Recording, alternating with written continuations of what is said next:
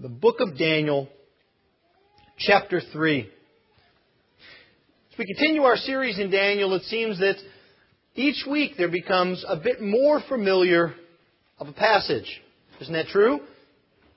Kids, how many of you know the story of the 3 Hebrews and the fiery furnace? Do any of you know that story?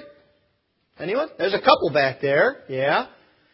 Do any adults know this story of Meshach, Shadrach, and Abednego? So this is a very familiar story. What I would like you to do this morning is to use that familiarity to enter into the text. But also, I want us to see the greater meaning behind this story. It's an important and epic story for a reason. And so I'd like us to take a look at that this morning. If you would please give attention to the reading of God's holy word. It is inerrant. It is sufficient. And it is authoritative. Daniel chapter 3. King Nebuchadnezzar made an image of gold, whose height was 60 cubits, and its breadth 6 cubits. He set it up on the plain of Dura, in the province of Babylon. Then King Nebuchadnezzar sent to gather the satraps, the prefects, and the governors, the counselors, the treasurers, the justices, the magistrates, and all of the officials of the provinces to come up to the dedication of the image that King Nebuchadnezzar had set up. Then the satraps, the prefects, and the governors, the counselors, the treasurers, the justices, the magistrates, and all the officials of the provinces gathered for the dedication of the image that King Nebuchadnezzar had set up. And they stood before the image that Nebuchadnezzar had set up. And the herald proclaimed aloud, "You are commanded, O peoples, nations, and languages, that when you hear the sound of the horn, pipe, lyre, trigon, harp, bagpipe, and every kind of music, you are to fall down and worship the golden image that King Nebuchadnezzar has set up. And whoever does not fall down and worship shall immediately be cast into a burning fiery furnace." Therefore, as soon as all the peoples heard the sound of the horn, pipe, lyre, trigon, harp, bagpipe, and every kind of music, all the peoples, nations, and languages fell down and worshipped the golden image that King Nebuchadnezzar had set up. Therefore, at that time, certain Chaldeans came forward and maliciously accused the Jews. They declared to King Nebuchadnezzar, "O king, live forever. You, O king, have made a decree that every man who hears the sound of the horn, pipe, lyre, trigon, harp, bagpipe, and every kind of music shall fall down and worship the golden image. And whoever does not fall down and worship shall be cast into a burning fiery furnace. There are certain Jews whom you have appointed over the affairs of the province of Babylon: Shadrach, Meshach, and Abednego. These men, O king, pay no attention to you. They do not serve your gods or worship the golden image that you have set up." Then Nebuchadnezzar, in a furious rage, commanded that Shadrach, Meshach, and Abednego be brought. So they brought these men before the king. Nebuchadnezzar answered and said to them, "Is it true, O Shadrach, Meshach, and Abednego, that you do not serve my gods or worship the golden image that I have set up? Now if you are ready when you hear the sound of the horn, pipe, lyre, trigon, harp, bagpipe, and every kind of music, so fall down and worship the image that I have made, well and good. But if you do not worship, you shall immediately be cast into a burning fiery furnace. And who is the God who will deliver you out of my hands?" Shadrach, Meshach, and Abednego answered and said to the king, "O Nebuchadnezzar, we have no need to answer you in this matter. If this be so, our God whom we serve is able to deliver us from the burning fiery furnace, and He will deliver us out of your hand, O king. But if not, be it known to you, O king, that we will not serve your gods or worship the golden image that you have set up. Then Nebuchadnezzar was filled with fury, and the expression of his face was changed against Shadrach, Meshach, and Abednego. He ordered the furnace heated 7 times more than it was usually heated. And he ordered some of the mighty men of his army to bind Shadrach, Meshach, and Abednego and cast them into the burning fiery furnace. Then these men were bound in their cloaks, their tunics, their hats, and their other garments, and they were thrown into the burning fiery furnace. Because the king's order was urgent and the furnace overheated, the flame of the fire killed those men who took up Shadrach, Meshach, and Abednego. And these 3 men, Shadrach, Meshach, and Abednego, fell bound into the burning fiery furnace. Then King Nebuchadnezzar was astonished and rose up in haste. He declared to his counselors, "Did we not cast these 3 men bound into the fire?" They answered and said to the king, "True, O king." He answered and said, "But I see 4 men unbound, walking in the midst of the fire, and they are not hurt. And the appearance of the 4th is like a son of the gods." Then Nebuchadnezzar came near to the door of the burning fiery furnace. He declared, "Shadrach, Meshach, and Abednego, servants of the Most High God, come out and come here." Then Shadrach, Meshach, and Abednego came out from the fire, and the satraps, the prefects, the governors, and the king's counselors gathered together and saw that the fire had not had any power over the bodies of those men. The hair of their heads was not singed, their cloaks were not harmed, and no smell of fire had come upon them.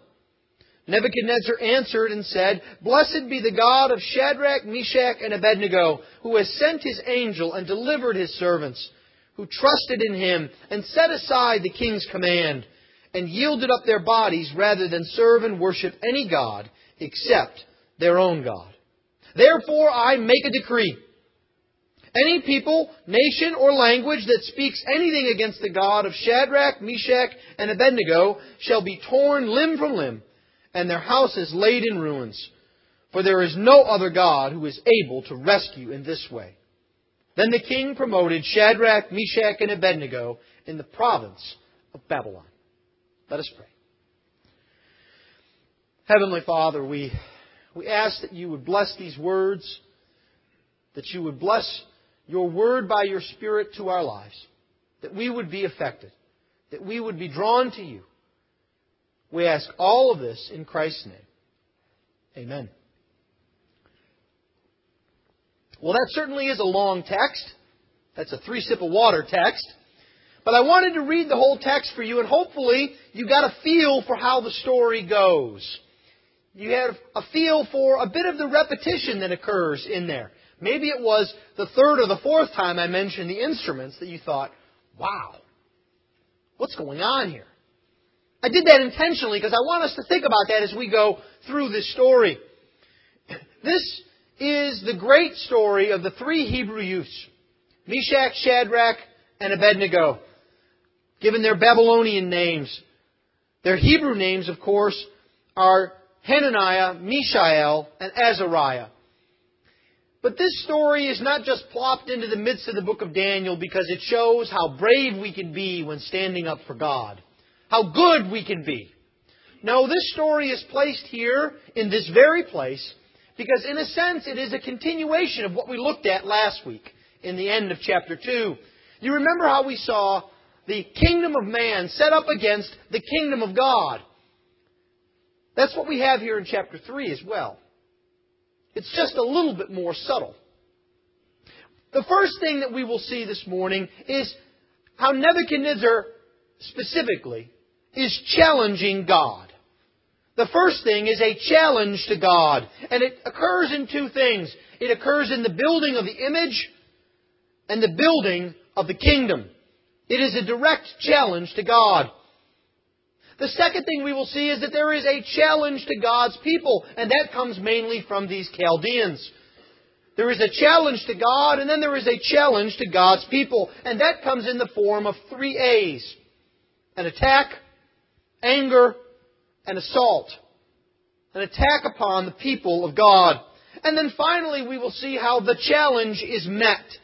How the challenge is met in deliverance, and how the challenge is met the reaction of those who observe it.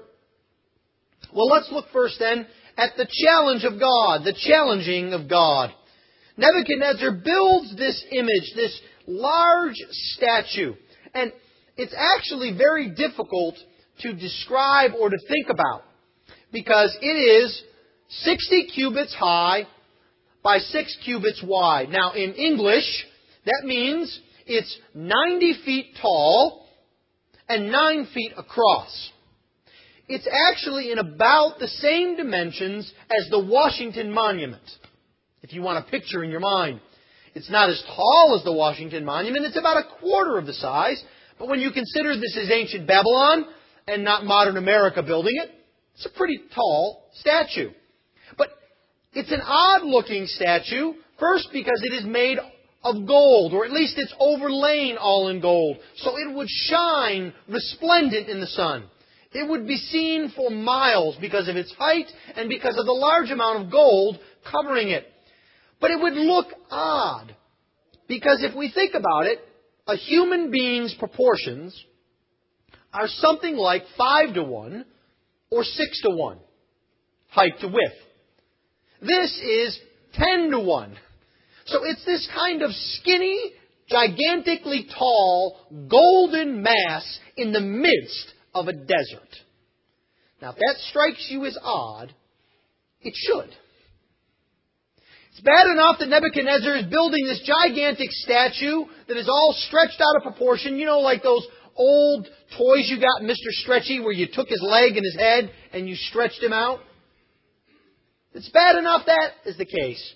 But Nebuchadnezzar then commands all of the bureaucrats, all of the leaders of Babylon from all over the kingdom to meet him out in the middle of the desert and to bow down before this new God that he has created for them. This is Nebuchadnezzar's attempt to unify his empire, to build his kingdom. You remember he saw a dream. He saw an image. And that image was of a different kind of statue, a statue that had a head of gold, but it had feet of clay. So Nebuchadnezzar understands from the interpretation from Daniel that his kingdom is to fall and to be followed by 3 other kingdoms.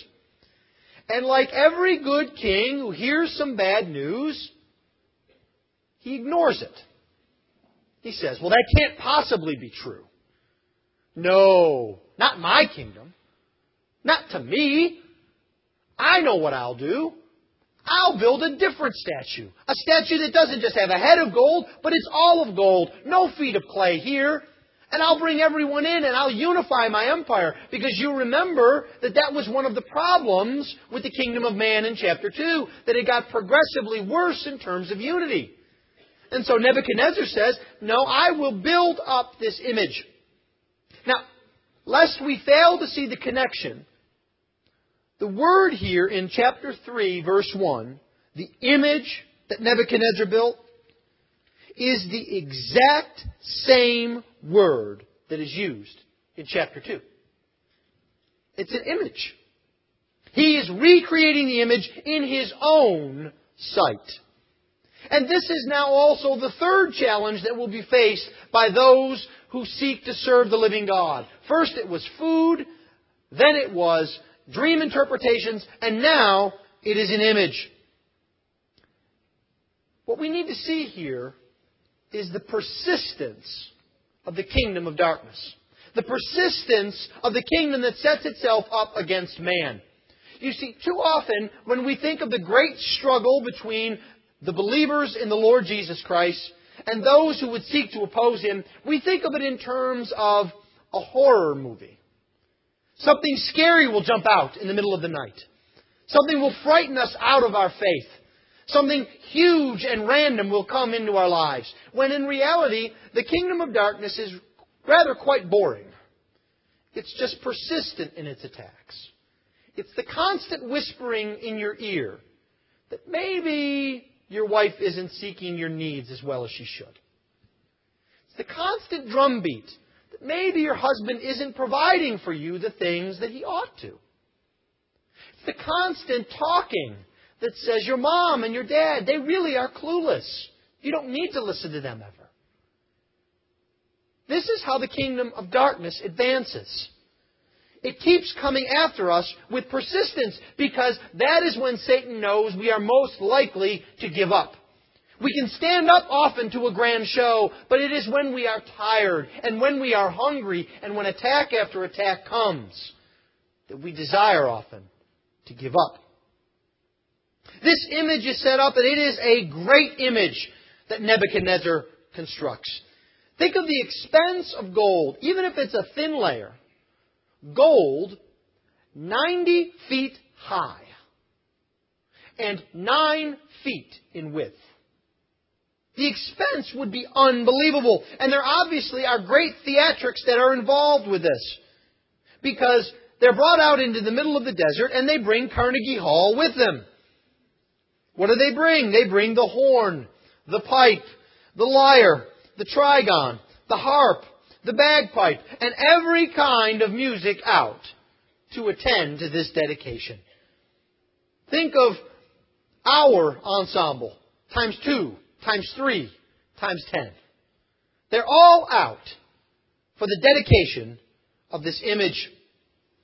This image was the great work of Nebuchadnezzar. It was set to establish his kingdom. It was an opportunity for him to show his power and his wealth.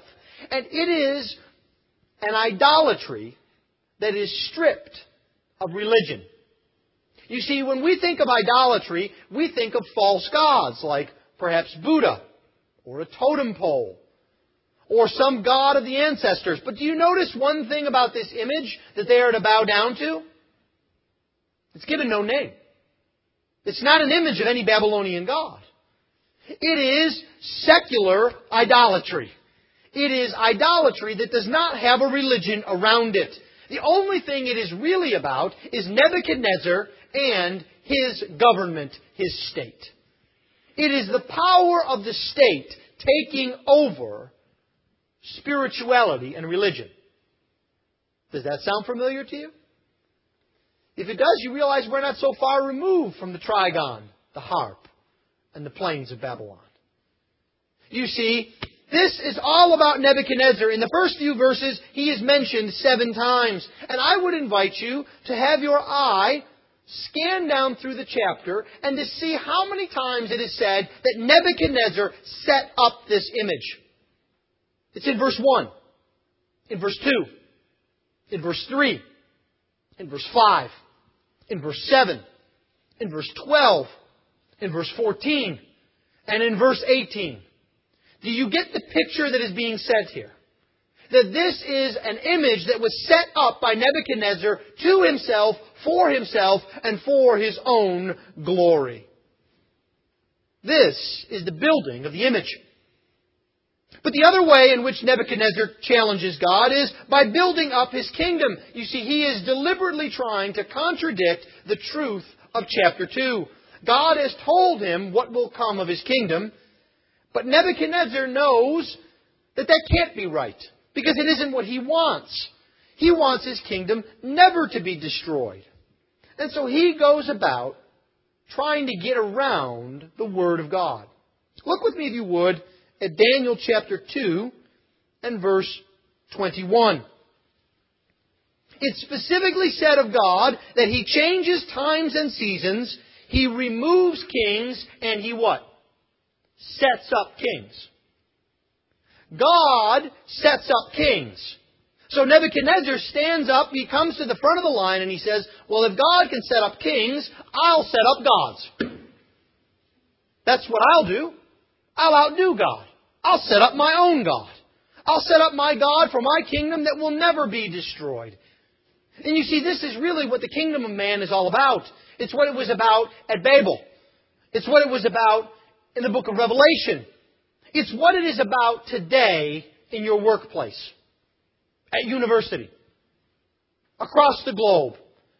The kingdom of man seeking to set itself up against God, to build up a kingdom. But you see, our author has an inspired view of all of this. And he does something that I think is very interesting and would be helpful to us as we see kingdoms built up around us that purport to be strong, but are really just stretchy men with a little bit of gold plating. You see, the author of Daniel does not attack the image. He does not file a writ of habeas corpus. He does not write a serious invective. Do you know what he does to this image and to Nebuchadnezzar and this kingdom? He laughs at it. He mocks it. He sees it for the foolishness that it is. Now, I want you to think about this. Nebuchadnezzar sets up this image, and he calls out over and over again everyone in the kingdom to come down, and as soon as they hear the music, they are to bow down. And so what happens? Music, bow down. Music, bow down. Music, bow down. It's kind of like ring the bell, salivate. Ring the bell, salivate. It's kind of like Pavlov's dog. You see, it's ridiculous. These people become machines. Hear the music, bow down. The idol can't speak. The idol can't tell them what to do. The idol is lifeless. And they become like it. You see, they become like this idol. And they bring out all of these instruments. And it is not a coincidence that all of these instruments are repeated over and over again. And it doesn't take a musical genius. I don't need to bring in our musical people to tell you that an orchestra made up of a horn, a harp, a bagpipe or a drum, a trigon or a lyre is going to sound a bit odd. It's not exactly woods, strings, and brass. It's a cacophony. It's almost like, I remember when I was a child watching cartoons, they would have these marching bands in the cartoons, and they would all travel as one big mass of arms and legs and drums and trombones. And whenever they needed music, they'd trot this out, and they'd play the music, and then they would leave. That's the kind of image you're to get of this orchestra. This is not Carnegie Hall. This is not tails and tuxes. This is foolishness. That is the best that the kingdom of God can come up with. They're automatons. And the irony is, isn't that what the world accuses Christians of being? Not thinking for yourself. Not knowing what to do. Not having freedom of mind. You're so enslaved to this Bible.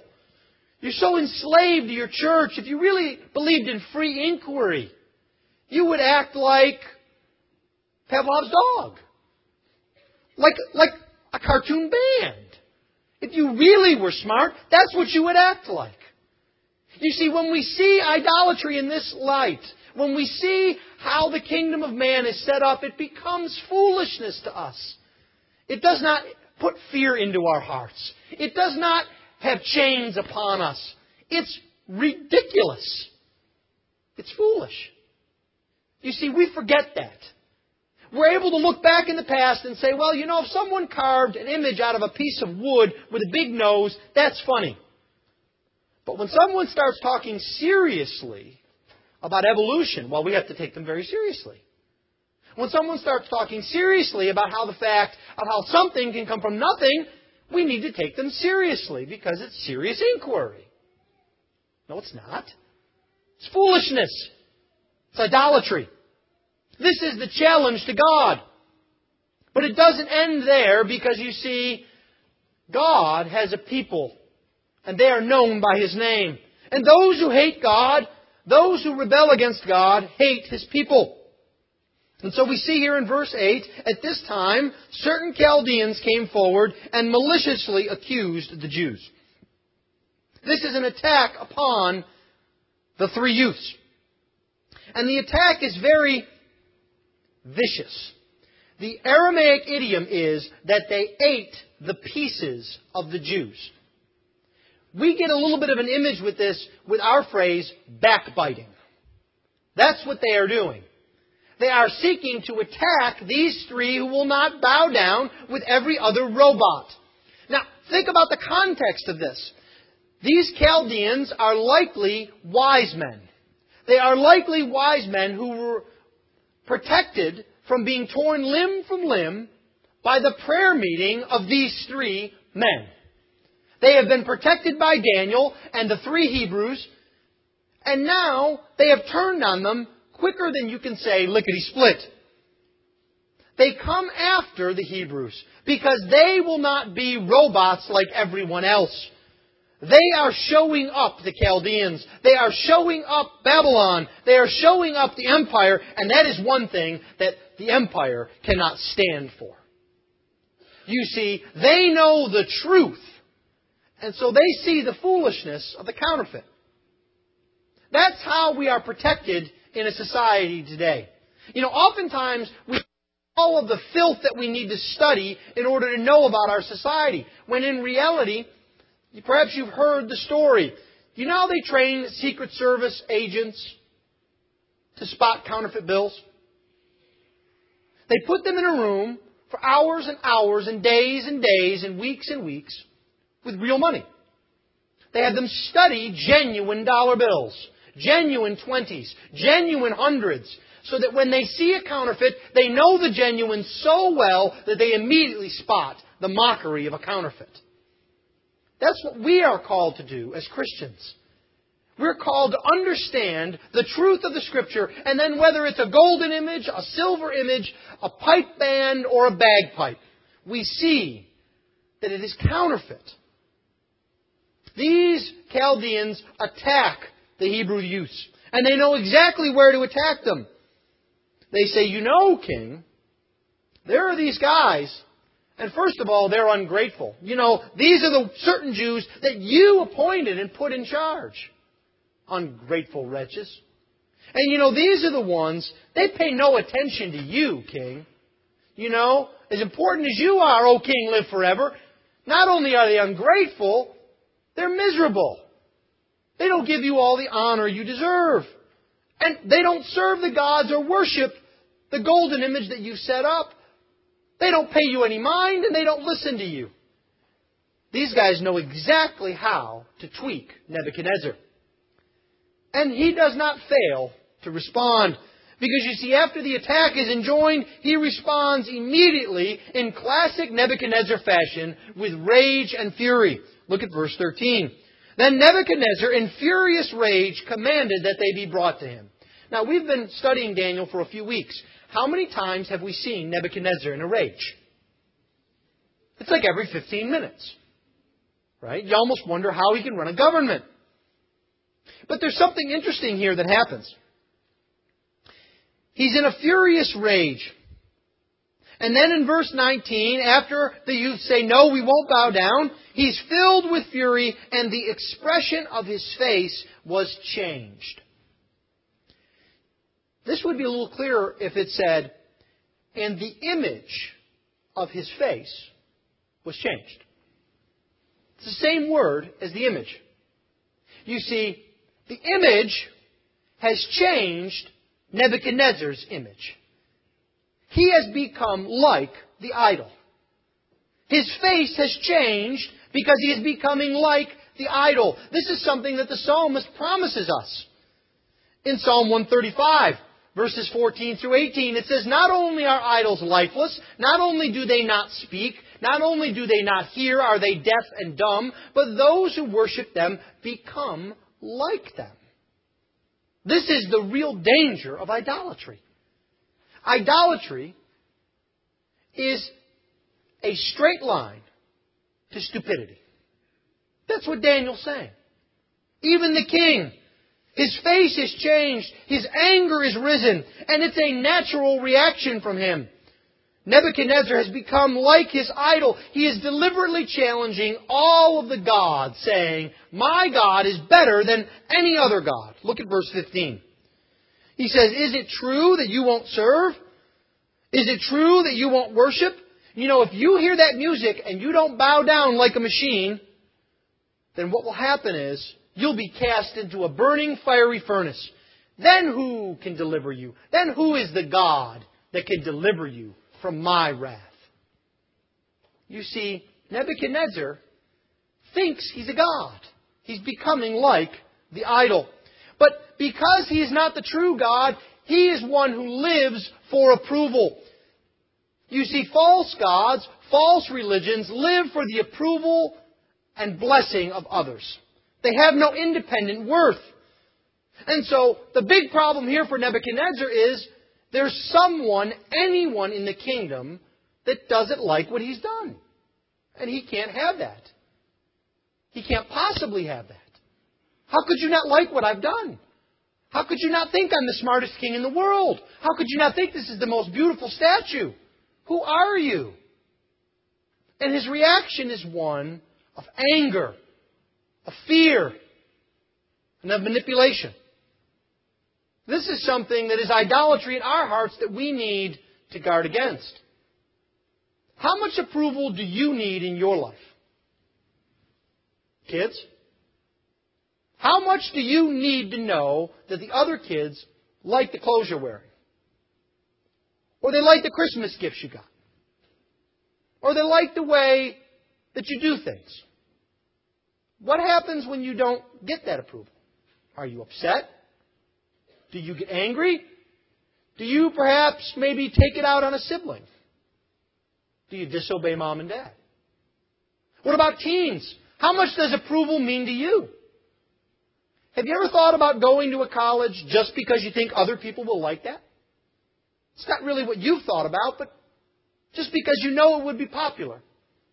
You'd be in with the in crowd.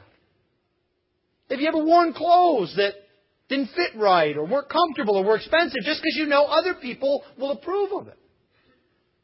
But you see, it's not just children.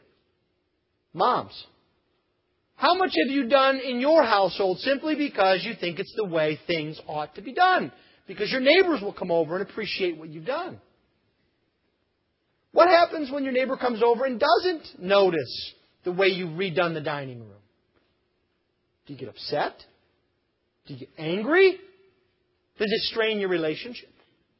How about you, dads? How much approval are you seeking at work or at home? If not everyone toes the line exactly how you want it to, do you burst out in rage? Do you ignore your family? You see, this is idolatry of the heart. It's harder to spot than a 90-foot golden stick. But it's more powerful in our hearts. And we need to destroy it just as much. You see, because the alternative to idolatry is living for the living God. Not living for what others will think about us. Not living for what others will say about us. But living for what God will say about us. That's freedom. We don't have to worry about what the Joneses are doing. We don't need to keep up with them. We live for the Lord. You see, the irony here is seen in what happens to Meshach, Shadrach, and Abednego. They are bound hand and foot. And again, this repetition of the language strikes us. If you have time, look down and see how many times the burning, fiery furnace is mentioned. It's 9. Look and see at the way it is described how they are thrown into the burning fiery furnace with their cloaks, their hats, their trousers. They're dressed up for a state dinner. And they are bound up in all of their finery. It's almost comical. And they are thrown into the fire, and who is killed? It's not the ones who have said, "Take my life and let it be, O Lord." It's those who seek to save their life by obeying the king.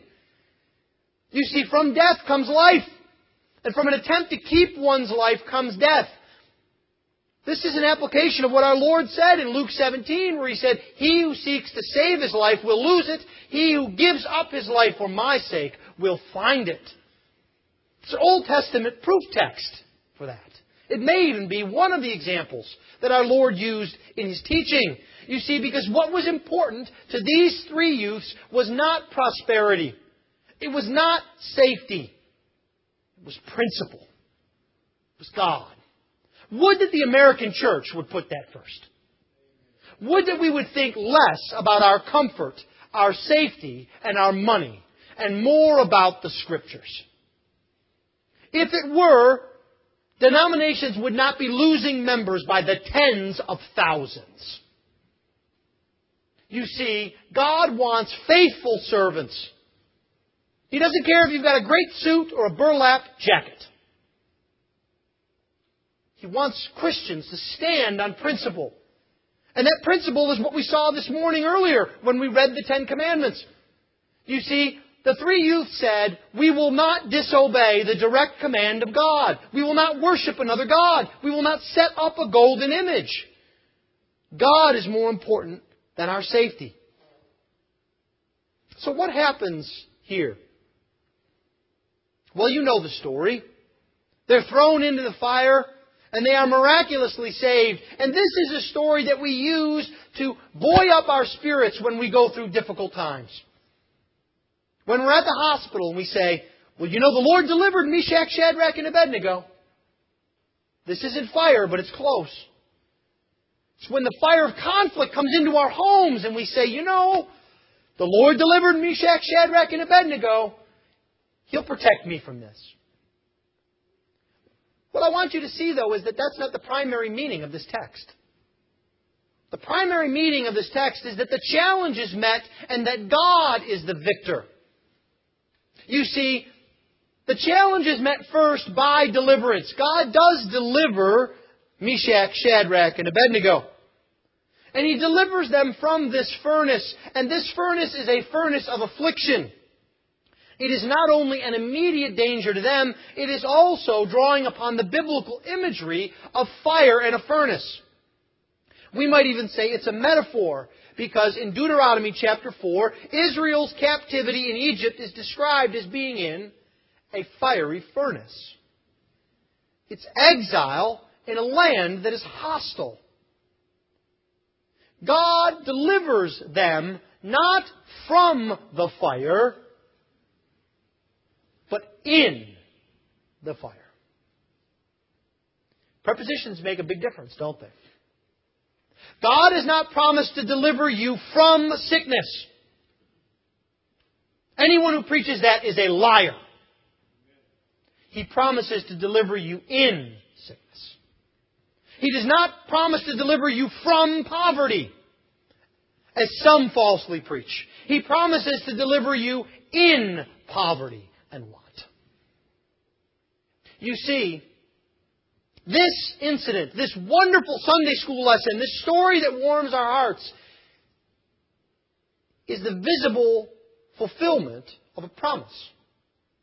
If you have your Bibles with you, I invite you to turn to the book of Isaiah, who lived several hundred years before Daniel, but who spoke of the day of Hananiah, Azariah, and Mishael. In Isaiah chapter 43 and verse 2. This should be familiar to you. We have a song in our songbook about it.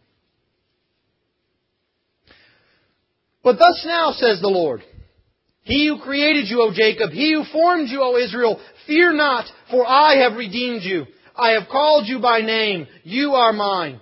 When you pass through the waters, I will be with you. Not if. And through the rivers, they shall not overwhelm you. When you walk through the fire, you shall not be burned, and the flame shall not consume you. For I am the Lord your God, the Holy One of Israel, your Savior. You see, this is just as true today as it was when Isaiah spoke it. As it was when the three Hebrew youths said, if God desires to deliver us, He can deliver us. And it's just as true today for the church. And you see, this text calls upon you to say with Meshach, Shadrach, and Abednego, in verse 17, if this be so, our God whom we serve is able to deliver us. Verse 18, but if not, be it known to you that we will not worship. Is your God that big that you say God is able to get us through this month and pay the mortgage? But if not, but if in His good wisdom He chooses not to, I will worship Him. God is able to answer my prayers and give me a child. But if He doesn't, I will worship Him. That is the God of the Bible. The God who is free. The God who is sovereign. The God whose empire is above all. You see, just as the world is persistent in its attacks, God is persistent with His people. This chapter shows us the third promotion that Meshach, Shadrach, and Abednego will get. 3 troublesome times, 3 promotions. You see, God knows these attacks will come. Nebuchadnezzar actually asked the Hebrew youths to do exactly what Satan asked our Lord.